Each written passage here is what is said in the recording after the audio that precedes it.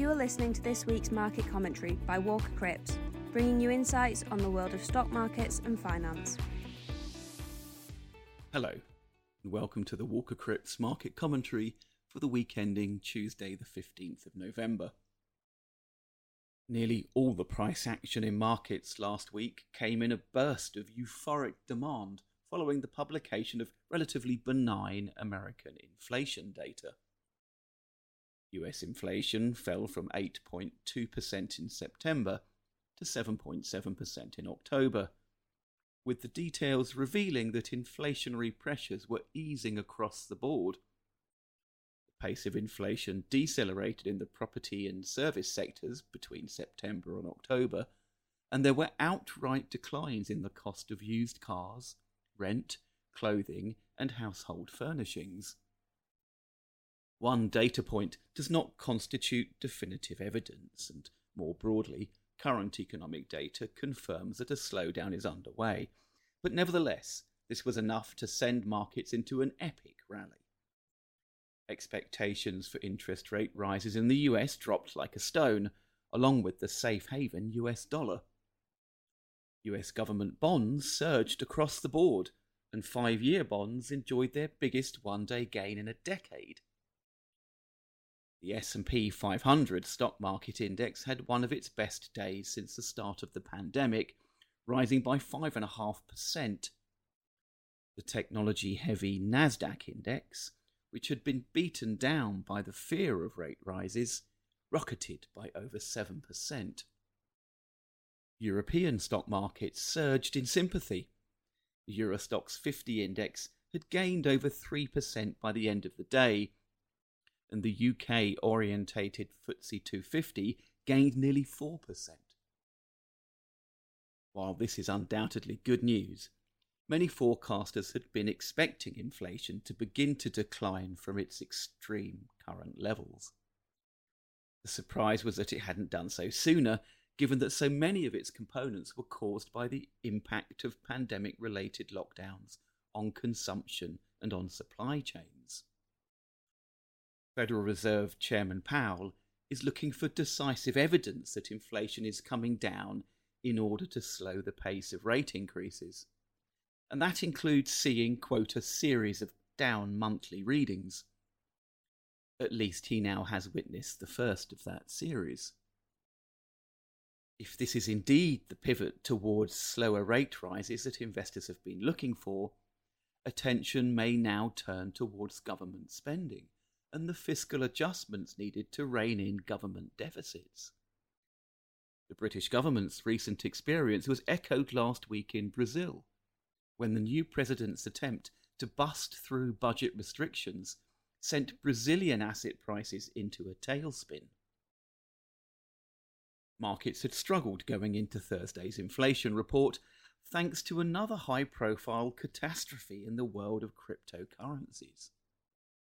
The demise of the FTX exchange, together with its associated companies, eradicated a quarter of the value of cryptocurrencies in just 2 days.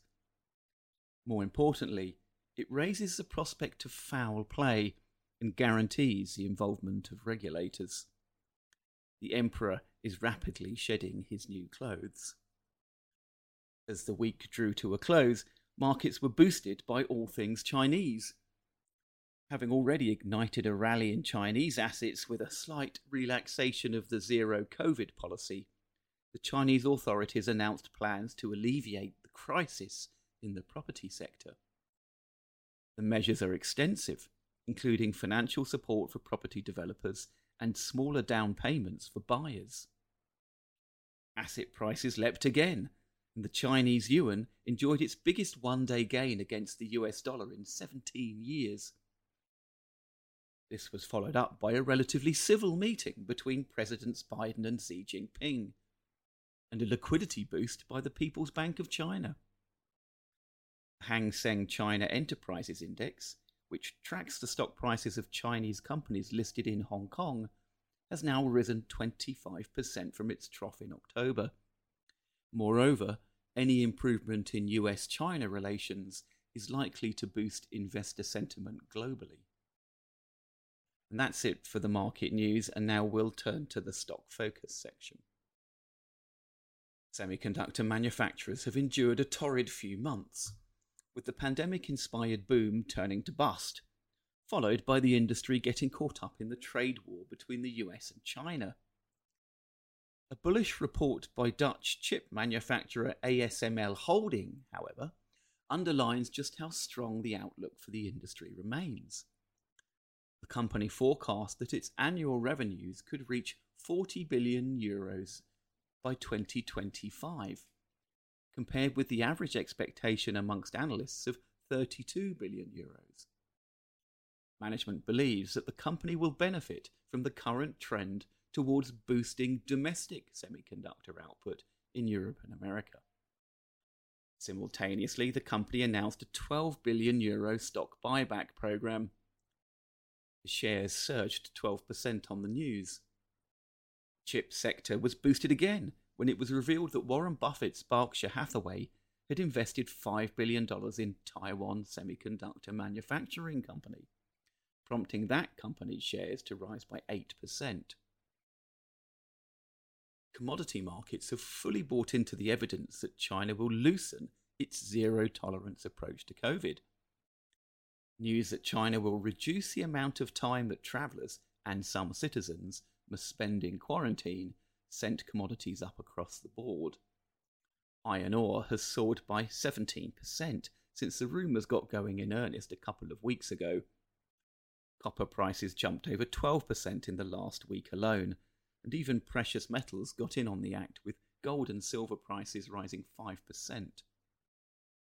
The luxury goods sector followed suit, jumping on the news that China would be relaxing penalties on airlines bringing COVID cases in from overseas.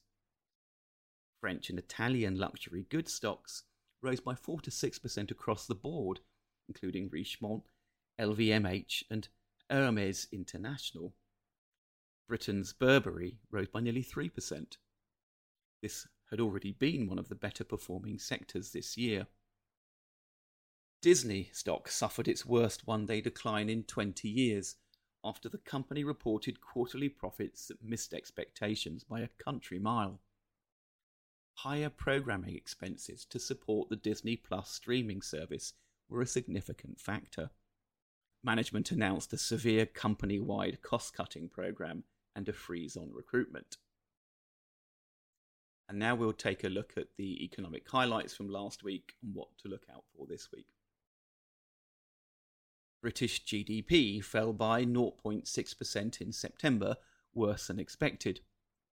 Taking the third calendar quarter as a whole, however, the picture was not as bad, beating expectations thanks to upward revisions to July and August's output data.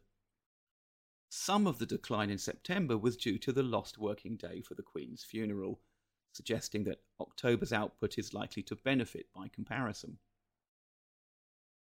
A survey of residential property by the Royal Institute of Chartered Surveyors confirmed that house prices are now falling in the UK. This is hardly a surprise given the twin pressures of surging mortgage rates and falling real incomes.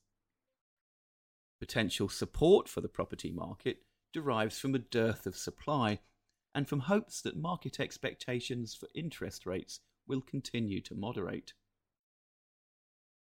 UK inflation is expected to have risen to 10.7% in October from 10.1% in September.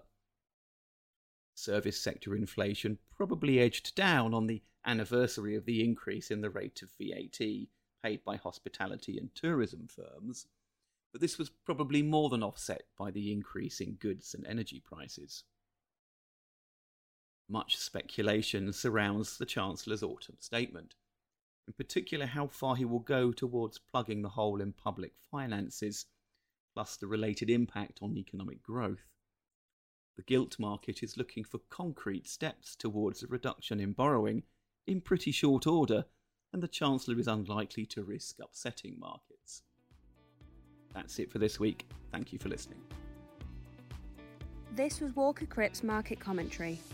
If you'd like to hear more, please visit our website at www.walkercrips.co.uk. To keep up with our latest news and content, You can follow us on Twitter and LinkedIn at Walker Cripps. Until next week, thanks for listening. This podcast is intended to be Walker Cripps Investment Management's own commentary on markets. It is not investment research and should not be construed as an offer or solicitation to buy, sell, or trade in any of the investments, sectors, or asset classes mentioned. The value of any investment and the income arising from it is not guaranteed and can fall as well as rise, so that you may not get back the amount you originally invested. Past performance is not a reliable indicator of future results. Movements in exchange rates can have an adverse effect on the value, price, or income of any non-sterling denominated investment. Nothing in this podcast constitutes advice to undertake a transaction, and if you require professional advice, you should contact your financial advisor or your usual contact at Walker Cripps. Walker Cripps Investment Management Limited is authorised and regulated by the Financial Conduct Authority and is a member of the London Stock Exchange.